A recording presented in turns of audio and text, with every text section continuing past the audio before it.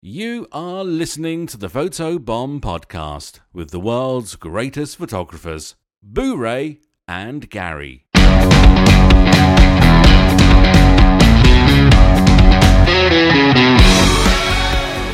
Welcome to the Photo Bomb podcast. My name is Boo Ray Perry, and joining me as always is Gary Hughes. That's right. I'm here. Back with your favorite podcast and stuff.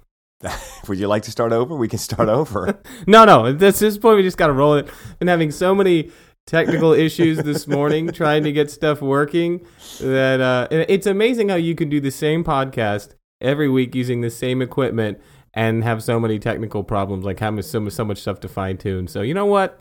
Let's just be real and roll with it. How was your week? We're being real. My week was good. My week was fine.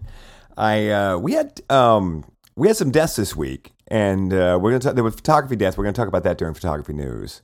Yes. But there was another death this week that had a little impact on me that I wanted to mention, and that is Eddie Money died. I did not see that in the news, man. Yes, Eddie Money died this week.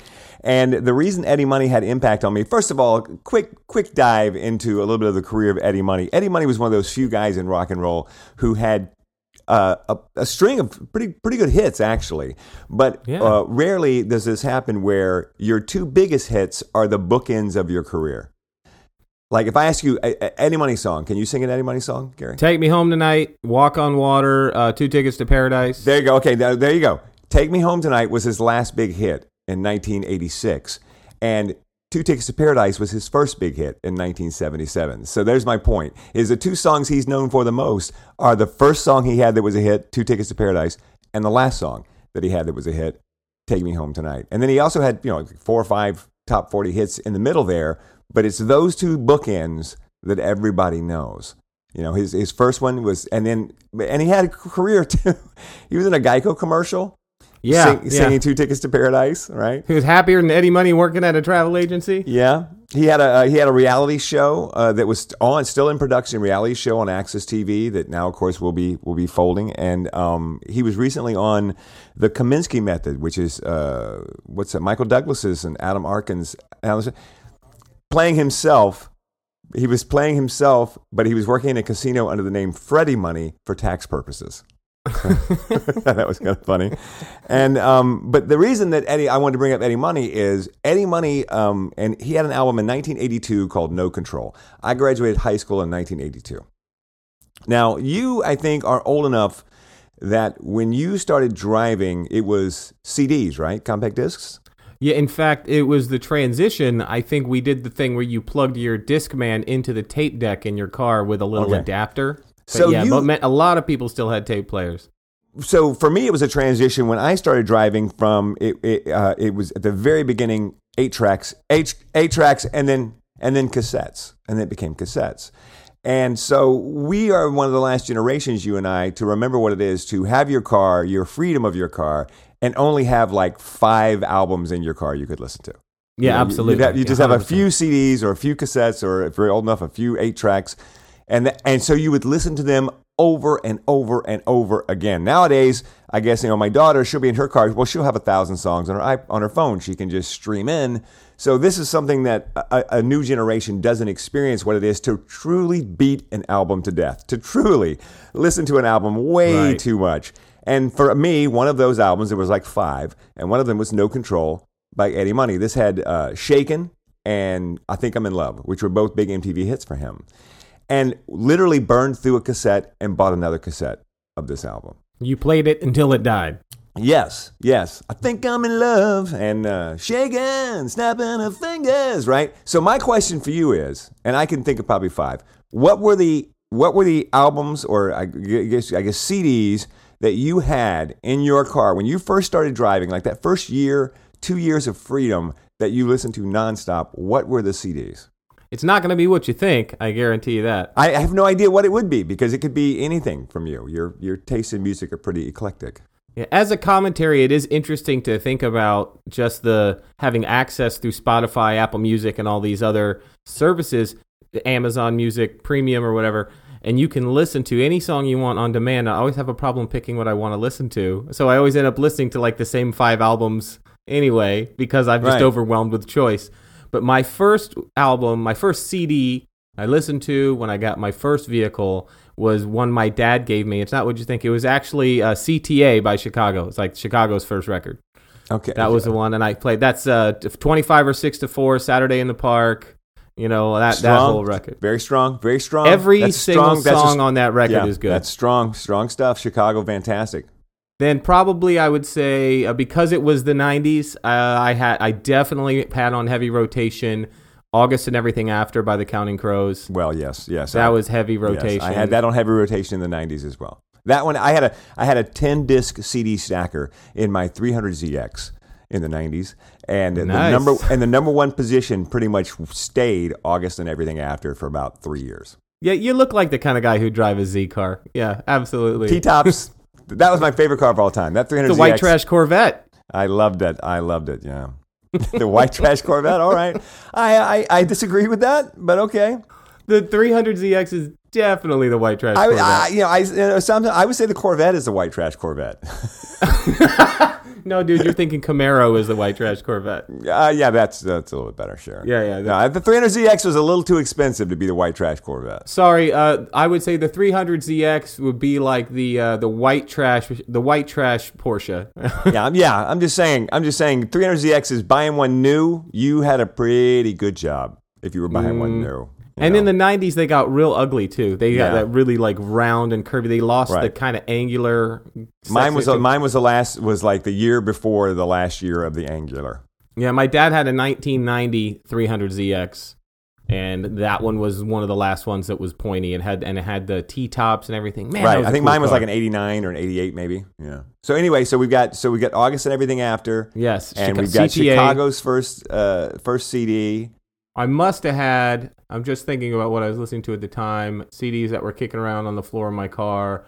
There was definitely some, I had some Dave Matthews in there for sure, because again, the 90s. But I was anti-Dave Matthews for many, many years, leading up to when he was on college radio and was the big thing coming into the late 90s.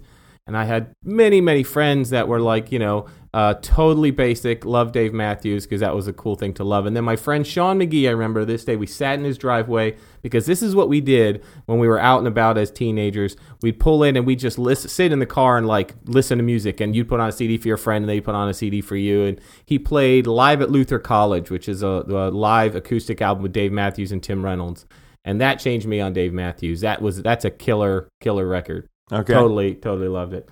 I don't remember specifically too many more. I had No Control by Eddie Money. And me and my buddy Donnie, who is still my best friend to this day, we drove around and listened to that just incessantly. We listened to No Control.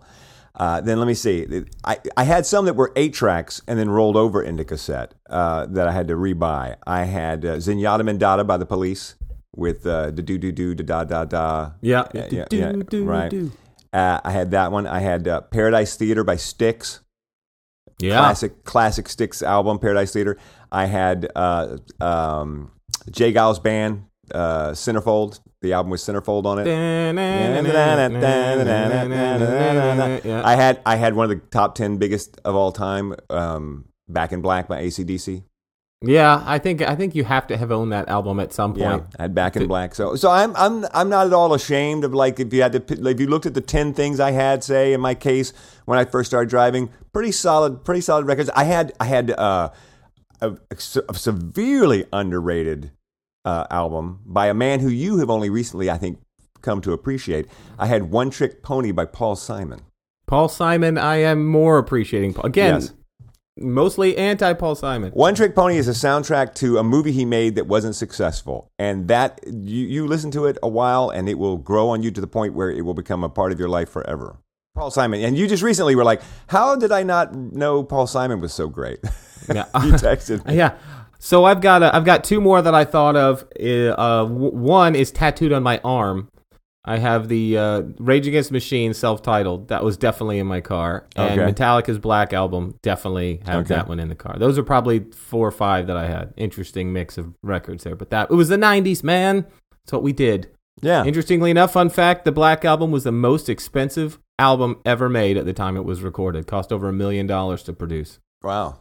Yeah. Wow. Very cool stuff. So this week, in fatherhood, by the way. Now we've got 3 children. Yes. How are you holding up, by the way? Because your friends are worried about you. Yeah. We are all really worried about you just a little bit. Everything's fine. Okay. What happens with the new baby, for those of you non-parents, is that I don't know that we have a lot of non-parents that listen, but non-parents, when new baby comes, you basically go into the bunker for a few weeks, while, it's a doctor's visit like every 6 or 7 days, and it's lots of feeding and napping and just trying to keep everybody together. I'm basically doing a lot more with the older 2 kids while my wife is taking care of the littler one. And the sleeping has changed. Like mostly I go to sleep at about 8:30 or 9 o'clock while putting the 2 older ones to bed. I usually fall asleep at the same time. Then we get up at 2 in the morning and everybody's up and down. We call it musical beds, picking one kid up and taking him here and getting him a glass of water and giving this one some milk and going around. So the sleep has become irregular. But we've moved into a phase now with my oldest, Ellie, who has discovered this worldwide phenomenon on Disney called The Descendants. And I have a she's been watching this for like a week solid. She watches this every day.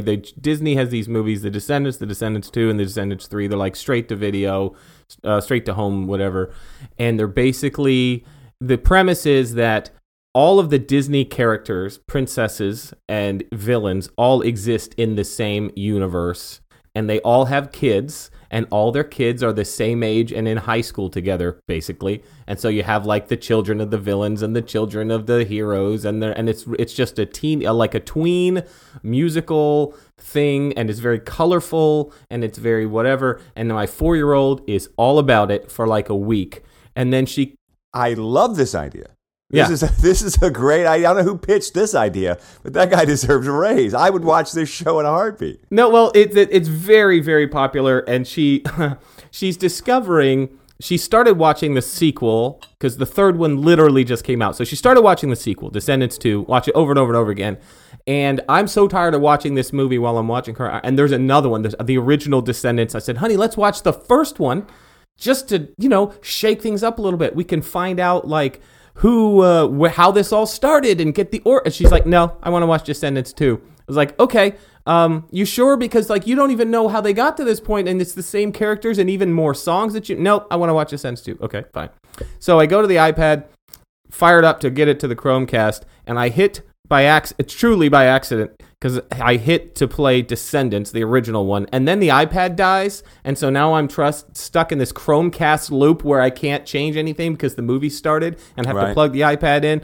Anyway, so it's just playing Descendants 1. I said, honey, I'm sorry, Dad screwed up. You're just going to have to watch the first one. And so she just starts watching the first one. So I go into the bedroom, into the other room, and she's watching it, and she comes in, and she's like, Dad, how are all these people together? She gets the premise that it's not possible because you have like Princess Jasmine and Aladdin, which is like the Middle Ages in Saudi Arabia or whatever, and then you have like Belle, which is 15th century France, and all their kids, even though Mulan, ancient China, they're all in the same high school. How does that work out, Dad? And my 4-year-old figured that out in 5 minutes, and now she's distressed that Descendants makes no sense. I just picture her coming in with like a spreadsheet. Dad, look, I've done a spreadsheet here, and if you look at the supposed birth dates of each of these children of the original Disney princesses, it doesn't seem possible that they could have all possibly gone to the same secondary school. Correct.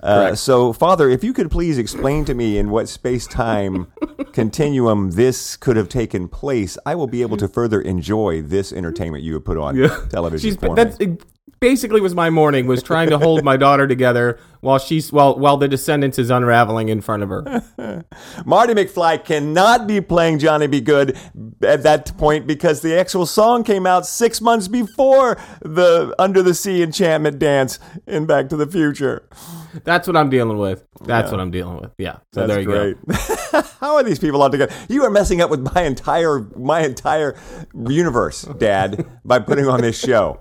I can see how that could mess with a kid, really. I didn't do this. I did not do this thing.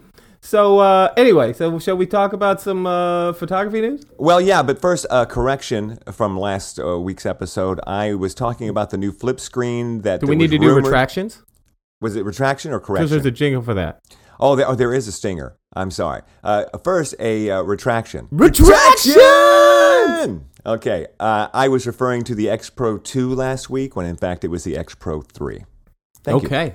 That's Good it. retraction. Yeah, That's thanks it. for that. All right. Yeah, good job. Yeah. All right, it is time for photography news. Photography news. So I feel like those jingles came too close to each other. You know, like maybe they should be a little further apart. Oh, we could. Okay, well, we could just. You know, I feel like maybe we need to keep that in mind for future shows. And you don't want to overdo Right. the quality entertainment by hitting people with two jingles right in a row. Yeah, the you know people what I'm saying? can't handle Like you don't it. want to come out. You don't want to come out on stage and do your first two songs be your best songs. If you're Eddie Money, you don't want to play Two Tickets to Paradise and Take Me Home Tonight back to back. You got to book Exactly. them. Which begs the question. I wonder if you see Eddie Money in concert, which one of those songs is his encore? It's got to be Two Tickets to Paradise. If you right? see Eddie Money in concert, you're dead. Yes. Hey, I tell you what's bad though. Is if you go to his website, they haven't updated it at all. So his website has a thing on there about how he's about to go into the hospital for some surgery. Oh no. Yeah. Okay, so photography news. First things first, I wanted to point out that I bought some new modifier and a reflector this week. Oh yeah, you went down the glow path, didn't you? Yeah, for the headshot kit. Well, I was trying that big glow wing umbrella, and I like it, and it does good light. I wanted something that was really quick and easy to use. And then I used it on the photo booth at a bar mitzvah, and it did such a great job that I've just decided that I'm going to move it to the photo booth kit. So now it's going to be the photo booth umbrella. And this is that sort of like wide screen, no 60 inches. Yeah, but it's a great looking umbrella, and it's compact, so you can get it closer to the ceiling. Imagine a 60-inch umbrella, but they've trimmed the top and the bottom so it's more rectangular. You know, like a parachute, like a modern parachute is. You know, it's kind of like shaped like that. And so that's going there. So I want to replace that then for the headshot kit. And I there are so few things that I'm willing to really do this. But for this I am. And that is, if I need to do something for headshots, just ask Gary what he does and just copy that. That's just what I do. You know what I mean? There's so few things that I'm willing to really go down the rabbit. I enjoy going down the rabbit hole, but when it comes to headshots, it's just easier just to ask Gary, and Gary will tell me what he does, and because he's already been down the rabbit hole. I'm still in the rabbit hole. It's still in the rabbit hole right now, trying to dig his way out. So I bought the same modifier that you use, the Octabox. Is it Glow Octabox? Yeah, it's the Glow Easy Lock, which is my new one. Right. That's my new baby. I haven't quite even road tested that fully yet, so that's getting road tested. What? Well, I just bought it on your recommendation. Well, I used it at Adorama. I haven't used it on the job. It's fantastic. It's compact. It sets up super quickly, and I work with a lot of low ceilings. And one of the problems when I'm out at these offices, and one of the problems with using the parabolic umbrella is you can lose a little height because you put the back of the umbrella up to the ceiling with the light on the bottom. So it just depends. And what I wanted was also a box that could double as an edge light when I needed it to rather than buying a strip box and just having a strip box. Just something a little more versatile. So right. So I went with that one, and then I'm getting rid of my reflector, and because I went with the big Glow ArcLight reflector for studio work. Right. Because you got that, and the price is great on that. It's like $100 for that big ArcLight reflector. Used it the other day, fantastic. But I did not find it as easy to set up as you might have did. No, because getting those last two, pulling that thing tight and getting it, that's not. If you're not familiar with the basically the Glow ArcLight reflector is the Westcott Eyelighter. I don't know if their patent ran out on it or if they're paying them a licensing fee or if it's just different enough, but it's basically the same thing. What has happened now is Adorama is making its own version of stuff. It's got its own lines. It's got Flashpoint for the Godox things. It basically rebrands Godox as Flashpoint, and it's got its own brand of modifiers and light stands and reflectors called Glow. And these are generally really good value for the money. They're very low priced compared to similar things, and they are a lot easier. I've got a few of their products. I've got an 8 foot by 8 foot butterfly scrim. I've got various light stands and modifiers that I bought, and I've been pretty happy with everything that I bought from them. And so, I know that probably if you get down to sort of build quality, I don't know if they're not fair trade. I don't care. Like they're like, this is going in my go bag, and I'm going to be taking it out on a job and setting it up and breaking it down 100 times. And then probably just chucking it in a dumpster when I'm done with it. But this stuff seems to hold up pretty well. So the ArcLight reflector, which is the Westcott iLighter 2, essentially, you can. I think I got it with 4 different colors for the material. It's silver, gold, white. Maybe 3 different colors for the materials. Yeah, and three. Silver, gold, and white. And I think it was like $149. And they were doing a special on Adorama like last week that I posted in my Facebook group, and it was like $199 for a 38-inch Glow Easy Lock softbox for Bowen's mount with the ArcLight reflector. And how do you for $200? Yeah. And it looks fantastic. And I like the ArcLight reflector because it gives you that with the white cover, gives you just a subtle little touch that makes the eyes look really nice, but without like making it look crazy, like if you use the silver one. So I highly recommend the white. But yeah, it's not the perfect thing for setting up and breaking down a ton on location. I have discovered that. And it takes up quite a lot of space. What I'm going to do is I'm going to keep mine in the studio. And then when I've got a big job, like I'm doing school photos for a school I did last year, I'm doing those, I think, next week. And I'll just take it completely. I won't even break it down. I'll just throw it in the back of the truck and take it. And then, and a job where you're going to take a couple of trips carrying stuff in, sure, why not? Go ahead and take that in and use it. And then the job where you want to go up, you got to go up 6 floors and shoot 3 people. No, I'll use the flex out reflector that I normally use underneath the people there. Yeah. But it does look nice in the studio. It looks really good. And although I'm still for location, I'm still using my trusty Sweetlight Systems 3x4 reflector kit, which is, and it's really just bare bones. It's 4 metal rods that stick into a back plate, and then you put the the material with grommets on the corners onto these poles, and then that's it. And it fits on any light stand. I've used it for 5 or 6 years. I've had this thing, and it's fantastic. Problem is, it was like $400, and they're very expensive. That's why I don't use it. That's why I just use a flex out reflector on a stand. It's held up very, very well for a very long time and been with me on many jobs, and it packs up very, very compact. So I still love it. I use it. Now, Glow is even making versions of those that you can buy that are like $100. And so what I'll do is in the episode description, I've got an Adorama affiliate link that if you buy anything from Adorama using that link, a little money will kick back to support the show, and it won't cost you anything extra. But I'll put links to the stuff that we're talking about in the episode description just so you can go look at it. No, don't worry about buying it. Just don't buy anything you weren't going to buy anyway. But if you happen to use that link and buy something, we might get like a nickel to help to pay for the hosting of the show or whatever. Yeah, you are a horrible salesman. I'm just trying to be real with people, man. Don't buy something you don't want or need, but check it out. I'm really happy with all my I trust people. I trust people to be able to decide for themselves if they want to buy something. If you want to buy something, buy something, and we'll get a couple of dollars, and Gary can buy a new board to replace the one that just fried this morning. Yeah, it really did die on me. That's if I sound a little bit different, I've had to switch to my old blue Snowball microphone that we did when we first started the podcast because my preamp died. I did. I haven't tried the modifier, but I did try the reflector and tested that in the studio, and fantastic. And I, like you said, I like that it brings those eyes up, but it doesn't look like there's a giant reflector in the eye. It just looks like people have really bright, colorful eyes. Yeah, it just looks like they have better eyes. Yeah, ghoulish, so I like that quite a bit. Yeah. So in photography news, I want to talk about the big white elephant in the room. Is this week we had the new iPhone announcement from Apple. Are you hip to any of that? Yeah, the iPhone, it has 14 cameras. Yeah, exciting, huh? I don't know if you know, 14 different cameras. Yeah, I think that this is sort of a stopgap year. I'm an Apple user. I'm all in, you know me. But there's some pretty compelling stuff going on with this phone that the technology is pretty cool.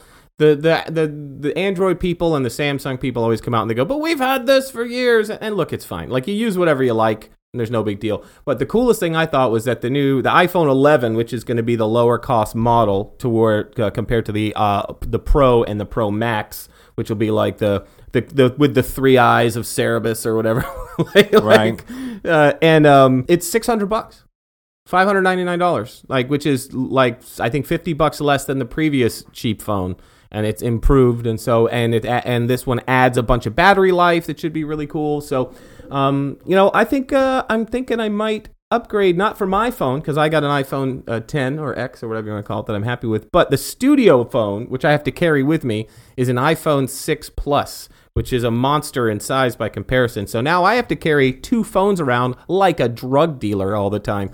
So let me go get a smaller, lighter phone, and that's what I'll use. So because the cost is so low, I think that they're making a low-cost version, so the next version up starts at $1,000. And we saw that a couple years ago with Samsung and with Apple.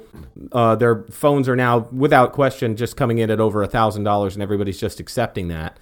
But I was in the store the other day, and if you aren't necessarily looking to spend $1,000 on a phone, my research has shown that you get more phone for your money with pretty much every LG phone than you do with Apple or Samsung. Sure. Like they are the third place in the market, so they are, let's pack as many features as we can into the phone. They make some great phone, and some of them, I went in to help my dad get a phone. I added a line onto my account for my dad, and they threw a phone at me. They're like, here. They gave it to me for free with an extra line for like $20, and they're like, here's a phone. And you know what? The free LG smartphone that they give you, it's pretty great. Yeah, they really are. It's like cameras now. You can't really have a bad phone. Yeah. So I'm not part of the phone wars. I just thought in the conversation of that's big news for photographers, because now they have 3 cameras. What do you think of? What do you think of that? It's wide, ultra wide, and telephoto. And which one of those is new? The ultra wide is new. Oh, the ultra wide is new. So now when you hold it up in front of you, it actually takes a picture behind you. Yeah. It actually it was pretty wide to begin with. It actually takes a picture of your past. It's pretty wild. It takes a picture of you 5 minutes ago. That's good. Yeah, that would be now. I would pay for that. Yeah, that'd be worth it. What's interesting is that now it also adds, which the Google Pixel phones have had for a little while, is the night shooting mode, which Google, remember we talked about that on the show a few months ago, and now Apple has added their own version of it, which should enable it. So it'll be some pretty cool features added. I don't think there's anything mind-blowing, but at least... Pet portrait. What's that?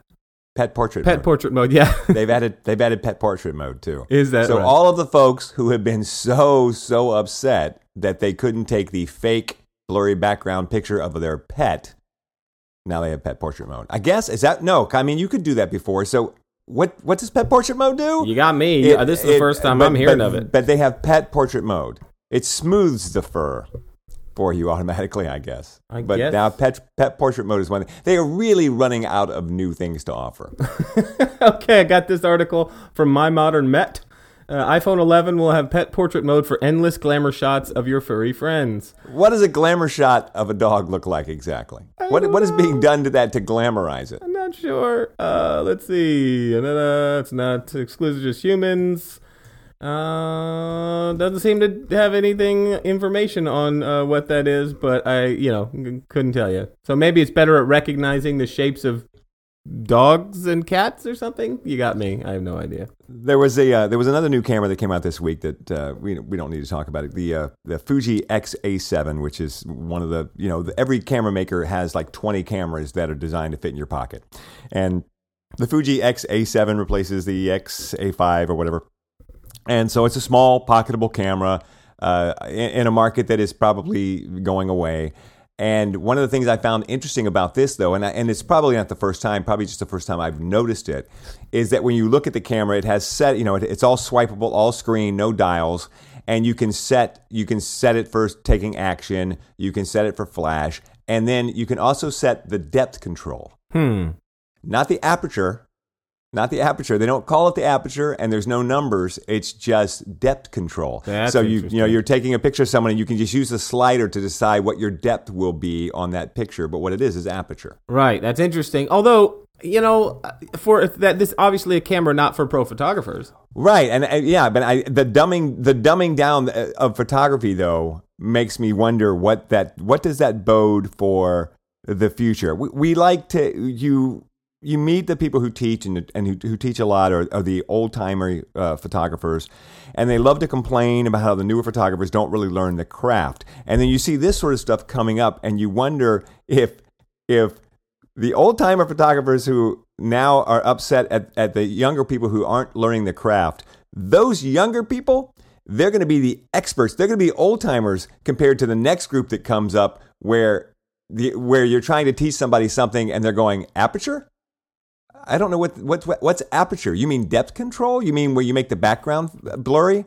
Is that the next level? Will we have in 20 years from now professional photographers will simply discuss photography in terms of how the picture looks as opposed to the mechanics that produced that image? What's the difference? Effectively, what's the difference? Effectively, there probably is no difference. Is it just semantics? Will it be perfectly fine when we reach a point where photographers simply go, well, I want I made the background more blurry on this, but, I think you should probably use a more blurry background, as opposed to saying, I think you should use a more shallow depth of field, or I think you should use a, lower aperture. Isn't aperture, in effect, one of its functions is depth control? Yes, it is. The aperture is what makes the background blurry, but there's more to it than that. Of course. And here's the other thing that I find interesting. There's a pride with any skill, right? There's a pride that comes with understanding how the engine works. Uh-huh. As opposed to just cursorily knowing maybe how the car runs. There's a pride with understanding what fuel injection is. Etc. I don't know what that pride feels like. if you're a guy who's into cars, right? You know what I mean? You've had a conversation with your mechanic where he tosses off terms, and you're like, yeah, and in your head you're like, I really don't know what that means, right? But he does, and when he talks to other people who know what that means, there's a comfort there, and it's a way to say, oh, we're in the same boat, you and I. We know this thing, we understand this thing, we're real, right? That's called a photography convention. Yes, but that's eroding. Is my point? Do you think so? Will we reach a point where photography is no longer takes pride in understanding the nuts and bolts, but simply takes pride in being able to recognize something that's beautiful? Because that's what we're headed towards. We're headed towards simply, I just move and swipe and do things until the picture looks the way I want it to look. And then other people go, oh, you're so good at figuring out what looks good and making it look good. As opposed to, I understand how to set these things up to make, it's about shooting with intent, Gary. As you so frequently like to talk about. Technology will make the thing easier over time, more accessible, but I think that pros at a pro level will still have to know stuff. They'll still have to know the mechanics of how it works. Yeah, but I think we're going to have that, the question is, will we have a generation that comes up that knows less and less and less about understanding? I mean, the exposure triangle, we're getting to the point where they don't even call it that anymore. I want you to get the exposure triangle tattooed on yourself somewhere. Like, that way it'll always be with you. I tell you, I was shooting professionally for at least a year or so before I even heard that term. But once I heard it and researched it and started to look at it, I realized how beautiful and simplistic Go back. It was. Back up. Say that again. Yes, I was shooting for over a year without ever having heard the term exposure triangle. But I feel I am a better photographer because I understand what that means. The exposure triangle, I understand the triangle of these three legs of exposure that all work together to create your image, and how if you change any one of those things, the other two have to change to compensate. Understanding that, to me, is a basic of photography, and I don't know that there aren't a generation of people coming up who don't understand that. They don't understand that, when you raise one, you got to lower another, that all of these three things work together. I think you're getting caught in the trap of these kids these days in a roundabout sort of way. Yes, these technologies are constantly being developed where AI and computers inside your cameras are making a lot of these decisions for you. But that's not new. But what it does is it gets people into the art of it. And as they get deeper into it, they will naturally develop a greater understanding, just like all of us do. There's stuff that I know that when I started shooting professionally, I had no idea what any of it was. And I'm a lot more informed on that stuff now. So yes, every generation coming up that's going to come into a profession like ours is going to know less than we know now. That's just, but the difference is, I think, that what is acceptable, people viewing media and going, oh my God, this person's such a talented photographer, when in fact they are maybe an Instagram influencer who is really good at certain area levels of composition and the things and their their software, their phone or whatever is doing a lot of those, making a lot of those decisions for them, filters, giving them a certain look. And so what we do is all mixed up in entirely new areas of expression and in the world. People are professional Instagram influencers, professional YouTubers, and they're like, oh, they make such great videos. And you got a video guy over here going, actually, no, that's a garbage video. You just like the content. You know what I mean? Right. But I guess what I'm saying is, and I know it sounds like we're going down the kids these days rabbit hole, but I'm not. What I find interesting I'm not. No. What I find... I'm hip. I swear it. I'm just posing the question, will we eventually have professional photographers who when they're describing their picture or they're teaching how they take a picture, they'll just be looking at the screen and they'll say that so for this picture, like, I like to make the background more blurry, so I slide this. And that is literally the extent of their understanding of what's going on. We have that now. Happens. We have that now. That's not like, look at the future. Dun, dun, dun, dun. The future is up upon us now. No, that's now. That's literally right now. Where they say, no, it's not always, because they don't get it in real time, for example. Now you still kind of have to know that I need to lower my aperture number in order to make the background more blurry. Stick it in portrait mode. Like it's already there. You do it in real time with portrait mode on your phone. We absolutely are already there. Yes. Oh, yeah, on your phone you do, but not on your camera. Not you don't think you the still have cameras to shoot are like it and that then already? look at it. How many of these little prosumer and consumer cameras do you have? They are all like, they're the reason. If you go to a consumer camera, if you want to put it into a mode with a higher shutter speed, on a pro camera, it's T or TS or S or shutter priority. On a consumer camera, it's a picture of a little man running. Yeah, it's a running man. Yeah.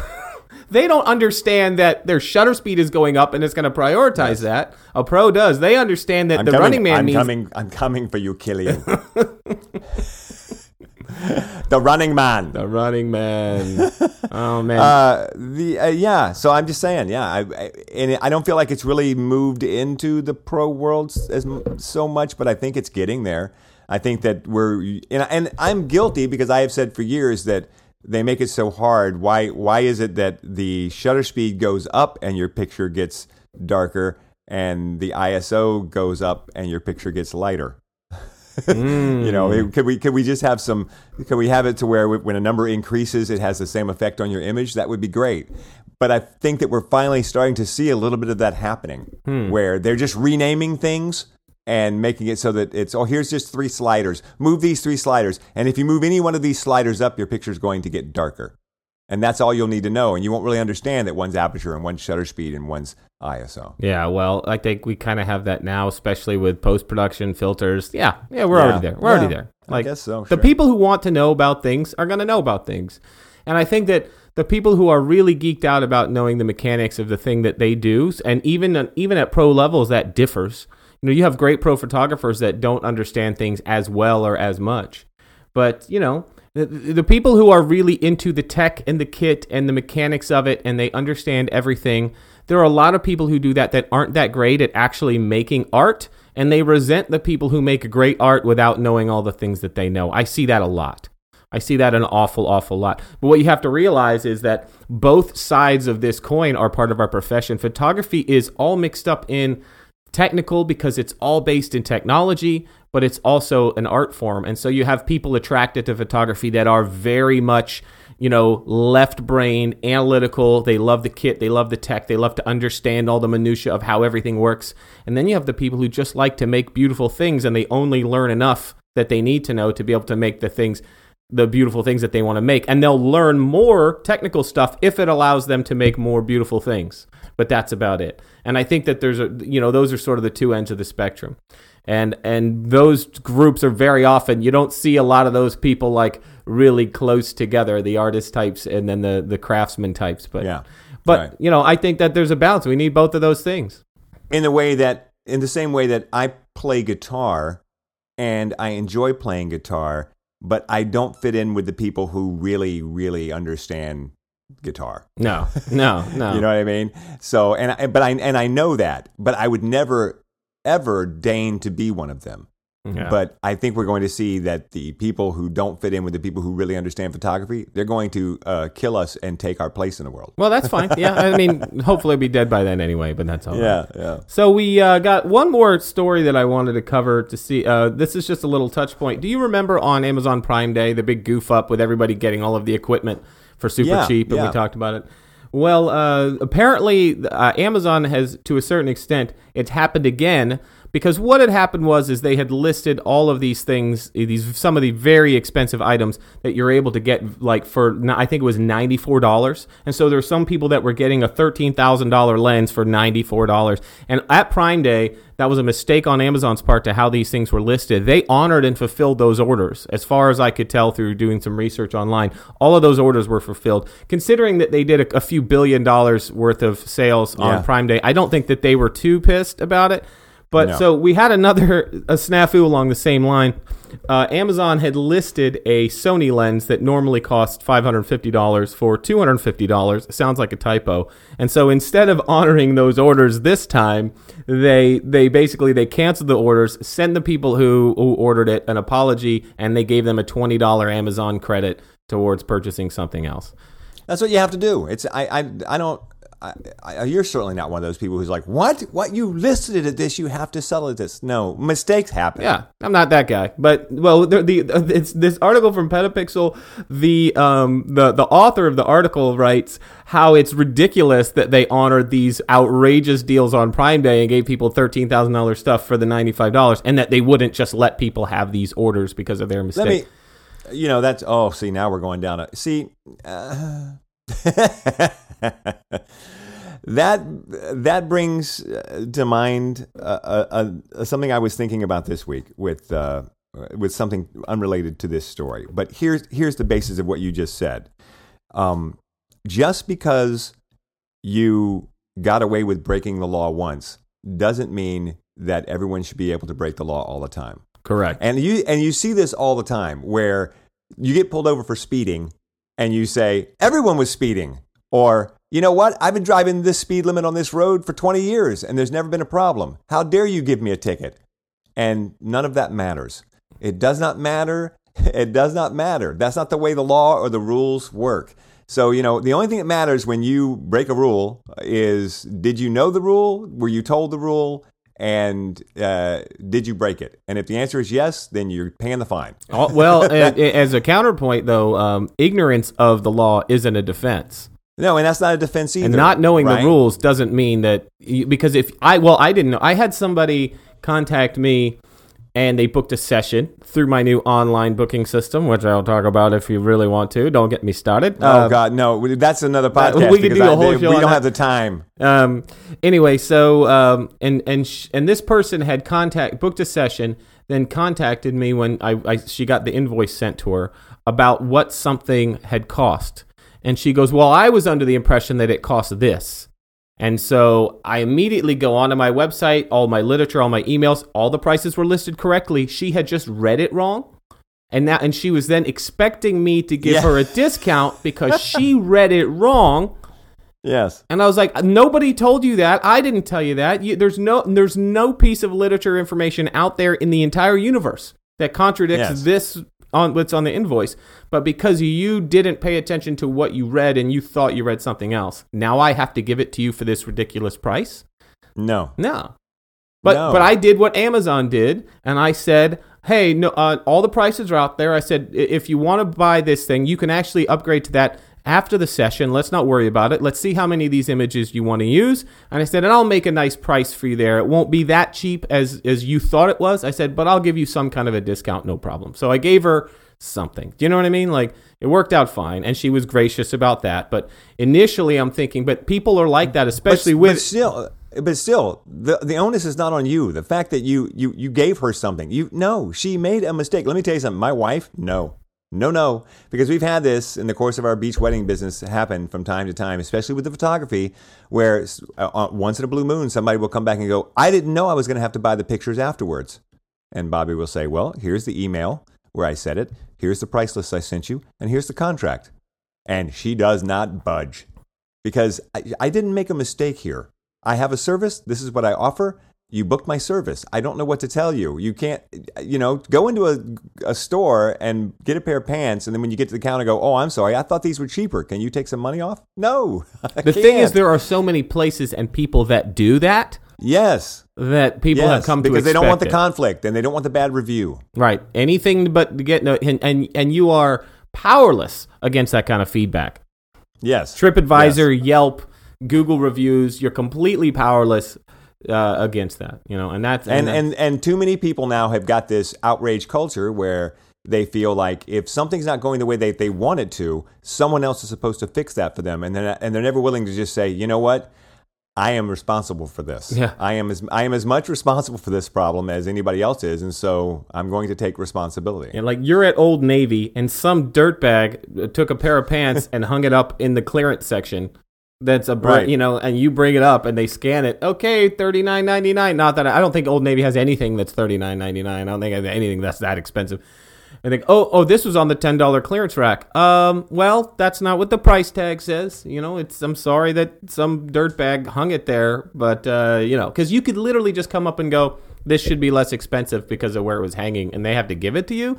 I don't think so. So I was a little irritated by the sort of underpinning of outrage in this article that was like, why did Amazon just not honor this? It's, well, you know what? They did something nice. They contacted everybody. They gave them something that they weren't entitled to in the first place, and they did a good job. Like, I just don't. And they didn't have to do any of that. That's that's what you said. I'm with you. The underpinning of outrage that because I got away with this or someone got away with this before, I should be able to get away with it now. We should all be able to get away with it because you allowed it to happen at some point. And that's not the way it works.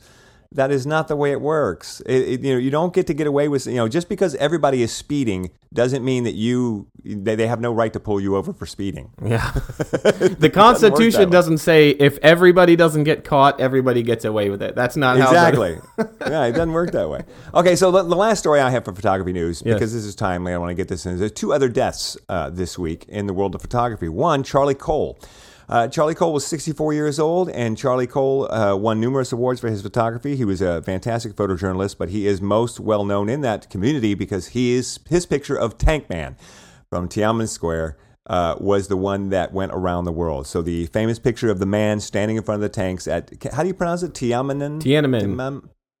I don't think, even if I said something, I don't think it would be even close to correct in Mandarin. Right. So just go with it. So he won, what was the award that he won for that? I forget, the World Press Award or the 1990 World Press Photo Award. World Press Photo Winning Image.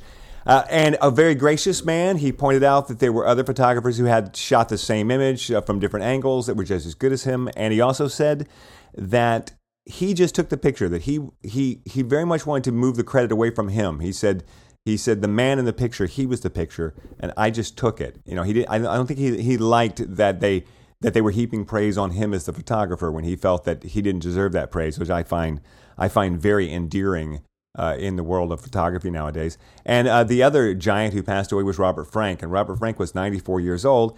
And Robert Frank's most famous work was a book that came out in the 50s called The Americans. And in the world of photojournalism, The Americans is considered a watershed book. He traveled, he did 10,000 miles around the country and shot about 22,000 frames and put together this book of black and white images of Americans, mostly middle class and poor Americans. And at the time, photojournalism was more like, if you were a photojournalist, it was, hey, go down and take a picture of Fred Astaire for this article in the paper. And so you went down and you got some lights and you shot a picture of Fred Astaire and it went in the paper. That was photojournalism. You were taking pictures that accompanied stories, right? And then guys like Robert Frank came along and started to push this idea that candid photography, that capturing a moment, that having a mood, that giving you a sense of being there was something worth having in the world, and changed the face of photojournalism to where now we have an entire part of photography that has its own name, street photography. That's what it is. Street photography is just photojournalism. You go out and you take pictures of people, and the idea is that when someone looks at a certain picture, they feel like they're there, and they get a sense from it, they get a mood, they get an emotion from it, and it's not posed, it's not necessarily lit well, it might even be out of focus. But still, there's something about it in the way that sometimes there's a modern art piece that you're like, I can't explain it, but there's something about this that I love. And that's the way that modern street works. And Robert Frank had a lot to do with that. Robert Frank's The Americans is phenomenal. And fun fact, published in 1959, the introduction to the book was written by Jack Kerouac. Yes. Isn't that cool? Another Jack Kerouac, another on the fun road. fact about our buddy Charlie Cole. I just was reading this article on BBC News about his death, and this is pretty interesting. It says Cole knew he would be searched later by Chinese security after he took the picture in Tiananmen Square, so he hid the undeveloped film roll in the bathroom. Shortly after he took it, officials broke through the door and searched the hotel room, but they did not find the film. That's Right. pretty wild. And he was only 64 when he passed away. That's still a young He man. was shooting. Yeah, he was in his 30s when he took that picture. He was shooting for Newsweek. Yeah. One of the things I thought was interesting about reading this this week, though, is it made me think about when it comes to street, and this may be a bit of a deep dive, even for you and for the podcast. So I apologize. I'm so used to it. Just do. But when just it comes do what you want when to it do. comes to street photography and photojournalism, right? I worry, as we've seen with Instagram and so forth, I worry that we are going to start to cross a threshold like we have with modern art, where the fact that it's street or the fact that it's candid puts a pretentiousness onto the image, so that, you know, when people celebrate modern art and they use all the flowery, crazy words, and then the guy, the blue collar worker, looks at it and goes, "Just looks like a bunch of paint on the canvas to me." Yeah. Right. And you feel like modern art has moved to the point to where it's been taken over by the people who are wanting it to be something, as opposed to people who recognize something that really is something. If this makes any sense to you, to what I'm saying. Yeah. Street photography is that way. Everyone's a street photographer. You know, everybody's got a YouTube channel. Everybody's doing street. Everybody's putting their pictures up. But in reality, 99% of these pictures are not that good. Yeah. But we think that because they're in black and white and they're grainy or blah, blah, blah, they are good. And at the same time, I can't tell you what makes one good. It just is. You just know it when you see it. When you see Tiananmen Square, when you see Falling Man from 9/11, when you see, and of course these are very big, gigantic, iconic pictures, but there's other pictures too that can just be streets. Some guy shooting on the streets of Hong Kong, he may shoot 1,000 pictures, but there may just be one or two that when you see it, you instantly are like, oh, there's stuff going on here, and there's a feeling here, or there's a mood. And I wonder if that's going to be taken away the way that modern art has kind of been co-opted by the pretentious. I think that Is this too deep? Is this too deep for for you, Gary? probably too deep for our show. But Yeah. I don't worry about the future and stuff changing and being taken away, because it's mostly inevitable. And if you want it to have value, if you want it to be something, then you have to go and make that thing, and then you have to make it what you want it to be. And so Right, there's- but I've done a ton of street, right? I have one image. you are so street. You're so street. Yes, but I have like one image that I've had enough people tell me that's a good image for me to believe that it really is a good photojournalistic street image out of all the stuff I've shot, probably, right?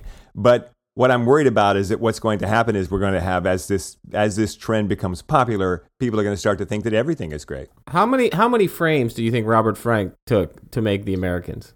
They said around 22,000. 22,000. This is film. Film, yeah. So 22,000 film frames. Yeah. So that when that book got published, he's like, please God, let this sell enough copies to cover Wow, my film. right? Yeah.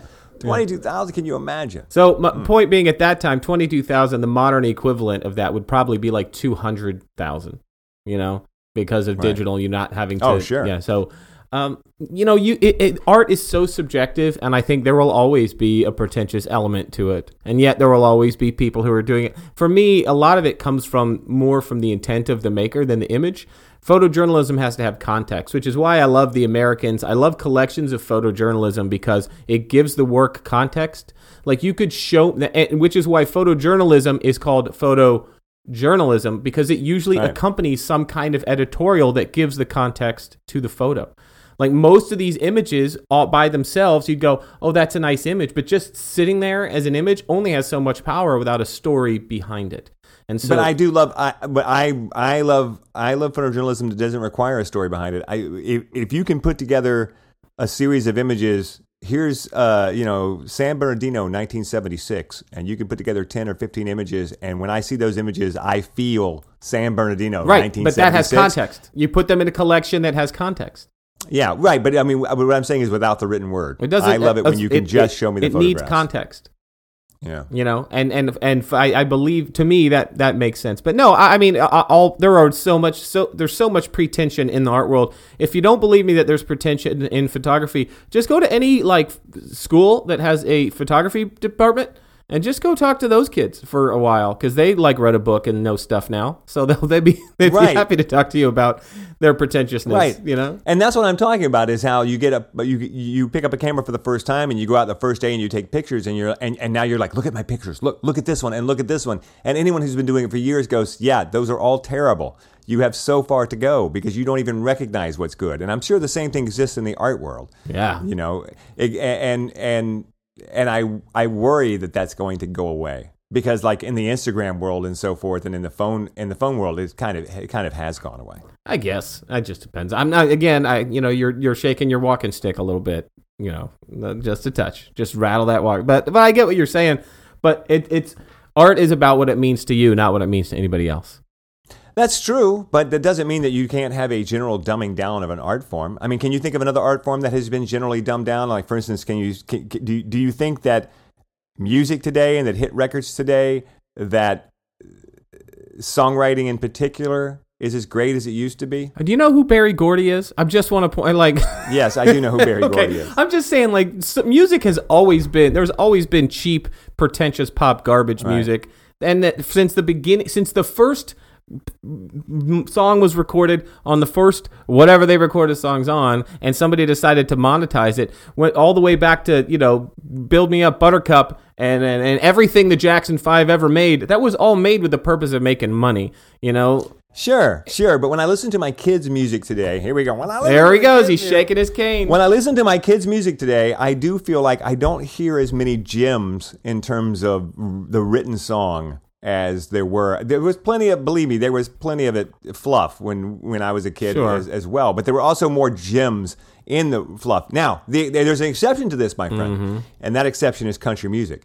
Country music still has the best songwriting in music. I mean, come on, you name the babies, I'll name the dogs. That is a great song by Blake Shelton, right? And a great hook and a great line, and so you still see it heavy duty, because country really values that. And I think it's funny that the style of music that is traditionally looked down upon by so much of Americans as being the simple country people, poor people music, actually has the greatest songwriting. Well, I think this is filtered through your own personal taste, which is you really like story, and country music has the greatest tradition of storytelling, because that's just what country music is. But if you are looking in any genre of music, typically what rises to the top as far as popularity is usually like the simplest stuff. Right. And so if you're just listening to what your teenage daughters happen to come across on whatever Beats One radio or something, probably that's mostly just earworm garbage, you know. But if you really want to find great music in every genre, it is the best time in music to have ever existed, because there's so much amazing stuff out there. It's just hard to sift through, because there's also more noise than there has ever been, because there are new ways for music to reach you than there's ever been. Yeah, that makes sense. All right, so that was enough of a deep dive for this particular podcast. Yeah, I just want to do a little bit of listener feedback, because I know we're running out of time here. I'm going to keep the name of this person anonymous, because I think that would be the right thing to do in this case. But somebody wrote in, and I think we should have a brief discussion about this. Gentlemen, I greatly enjoy Boo Ray's YouTube channel and have listened to your podcast several times. Unfortunately, the negativity of the show will keep me from listening more. With due respect, your banter comes across as more of a bitch fest. Just one listener's thoughts for what it's worth. Keep up the excellent YouTube work. Cheers. You have any thoughts on that? Never liked that guy. Yeah. I never liked that guy. From day one, I never. Let me tell you about that guy. Yeah, I don't want to just be the show where we only bring positive feedback. We obviously have a lot of people who enjoy what we do and come along with us. Do you think we're overly negative? What do you feel about that? I don't think that we're overly negative, but also it's impossible to have any valid conversation or good conversation that is all positive all the time. And yeah, I mean, we certainly looked at it when you got that feedback. I thought about it. I thought, do we come across like two guys that are just complaining all the time? And I hope that we don't. But at the same time, I'm sorry. All comedy comes from drama. All comedy comes from tragedy. And I'm not saying that we're comedians, but I'm saying that any fun conversation that you have with anyone has got to have a few chuckles in it, a few interesting things. Negativity works. Negativity feeds people. There's no talk radio shows that are all positive. Right.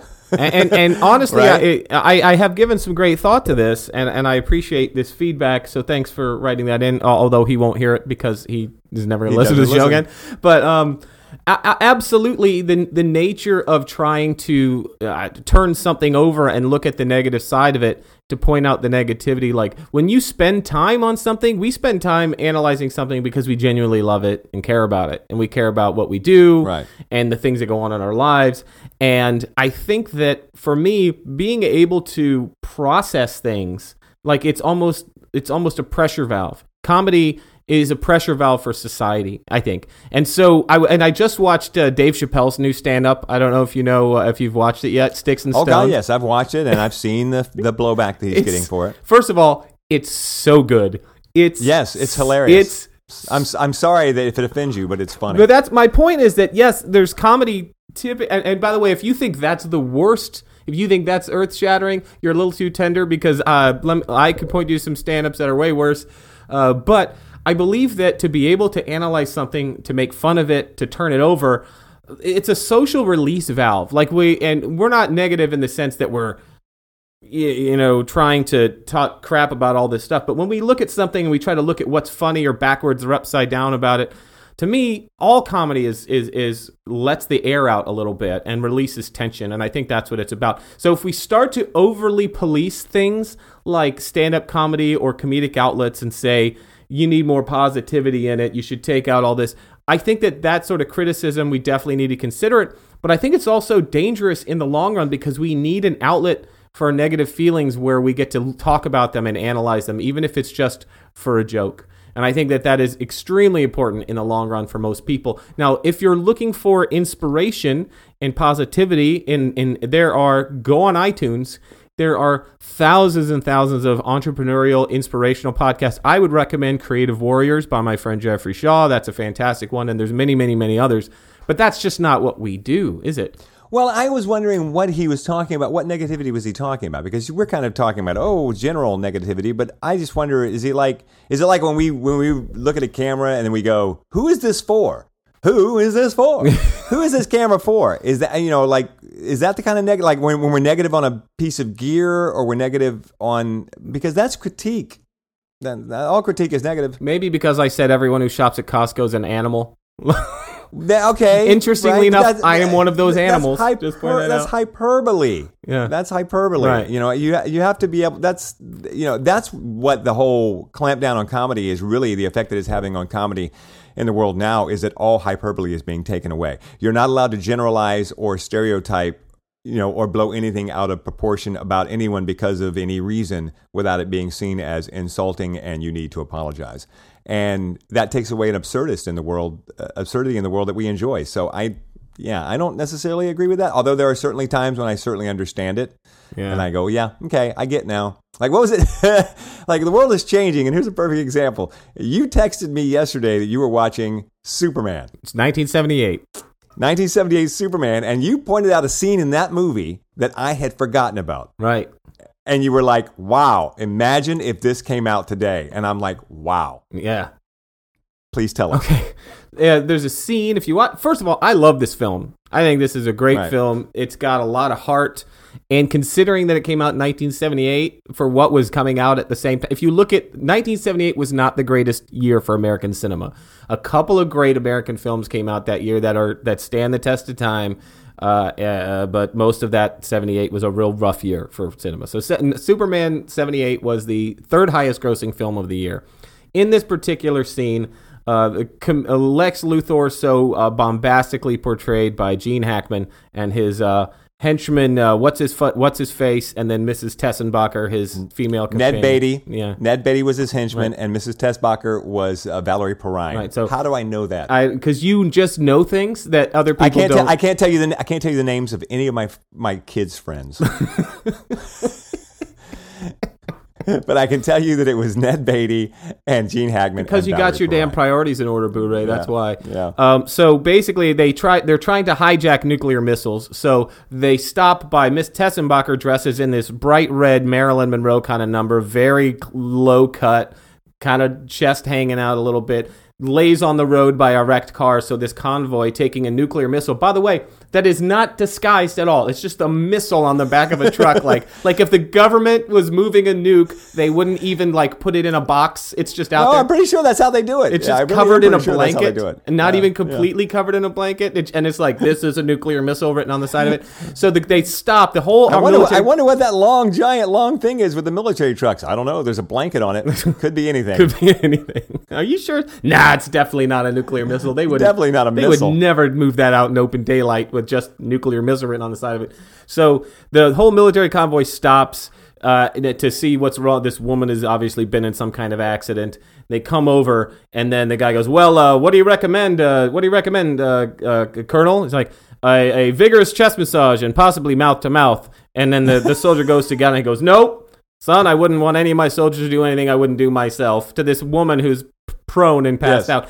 Then he tells all of his guys to line up in a circle around her. Then they're all facing the center while he assaults her on the ground. And then he goes, and then he goes, "Turn around!" And they all turn around with their backs to him. So he's basically assaulting this woman on the side. Yes, turn around so you can't see me assault this woman who's passed out on the side of the road. Now we know she's not passed out, but still. It's played off in the film like it comes off like this really lighthearted comedic moment, like, oh, shucks, oh, yuck, yuck, yuck. And it's like, no, he's literally ordering his men to protect him while he assaults a woman who's laying on the ground. Yes, who's potentially dying, by the way, a woman who might be dying. Yes. And am I wrong? But isn't that character played by Larry Hagman? Boo-ray, Isn't it JR? Is it friggin' JR? it is Colonel actually, Nelson? yeah. But what part of you would think that I would know that? Oh, well, I mean, JR, Larry Hagman. I mean, you recognize But him. the point is that scene in a movie today would cause outrage. Oh my God, would it be called out? And rightfully so. And rightfully so. That's a sexual assault that's like, hurdy her, But that's 1978. I'm gonna feel up this girl on the side of the road who's passed out. Terrible. And they played it for laughs and that.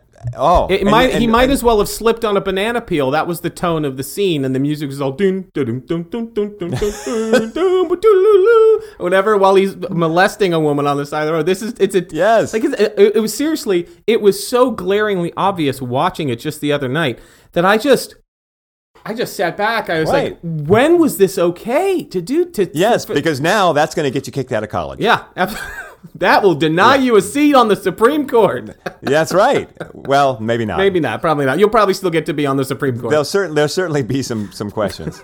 but yeah, that's correct. I had totally forgot about that until you texted to me. I was like, oh my God, yes, there is basically a date rape scene in Superman. Yeah. Anyway, still, besides horrible. the rapey scene, there, it's mostly a very charming film, and I enjoy it. Yes, except for the rapey part. Except for the rapey bits in the middle. Matter of fact, that's how they should. That should be the headline. On the critique of the film. Except for the rapey part, it's pretty good. Honey, did you see? The New York Times reviewed us. Yeah. Yes. What's it say? It says except for the rapey part, it's pretty good. Oh, that's nice, dear. That's nice. Send that to your mother. Clip it out. All right. Are we done? Yeah. We got a few things, to promote here coming up. We are very, very close to Focus 2019. That is the convention of the Florida Professional Photographers in Orlando, Florida. Go to areyouinfocus.com. You can hang out with me and Boo-ray. And now check this out with even more Boo-ray.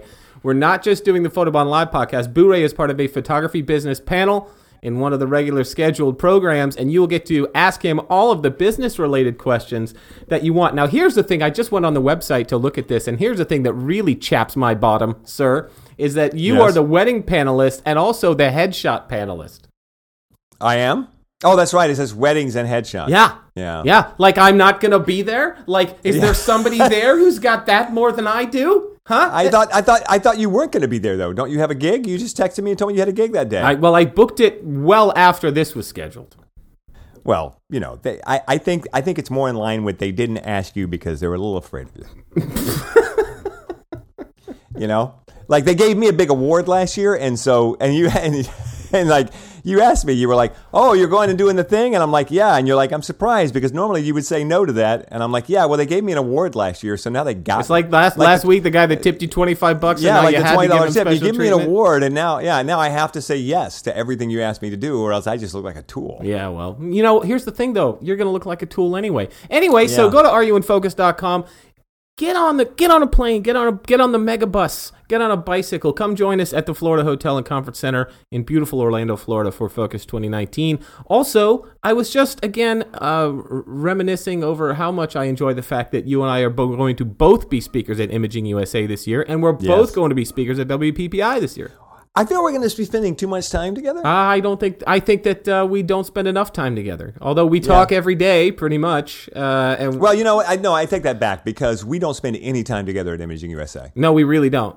No, we because don't. we're too busy. We're working. So I was just thinking, man, we're going to see each other for 4 days at Imaging USA, and then a month later for like 4 days at Imaging USA. We see each other. We pass each. We pass out. We like pass in the hallway and go, "Hey, there's Gary." Yeah, and that's about it. Yeah. So WPPI is going to be, I think, going to be the real fun one for us. Yes, it is. So check that out, imagingusa.org. That is coming up. They have a buddy pass too now, which is pretty cool. So you can get a deal if you book stuff together. Also, you can sign up right now if you go to Imaging USA. They are going to be giving away not just your registration, but flight and hotel to some lucky folks. So you can go and register for that contest, and I'll put a link to that in the show description. So that'll be pretty cool. So if you're planning to go already, go ahead and enter the contest because you might win airfare and a hotel to Nashville as well. And interestingly enough, too, WPPI this year has brought back the Buddy Pass, so you'll be able to basically go if you book 2 tickets together, decide to go with a friend. You get a pretty great discount on that. And I'll put links to all of that stuff in the episode description. All right. You can find us online at facebook.com/photobombpodcast. You can find us at photobombpodcast.com. HughesFioretti.com is where Gary lives, and I am at BouRayPerry.com. Our email is questions@photobombpodcast.com, and we'll see you back here next week. See you later.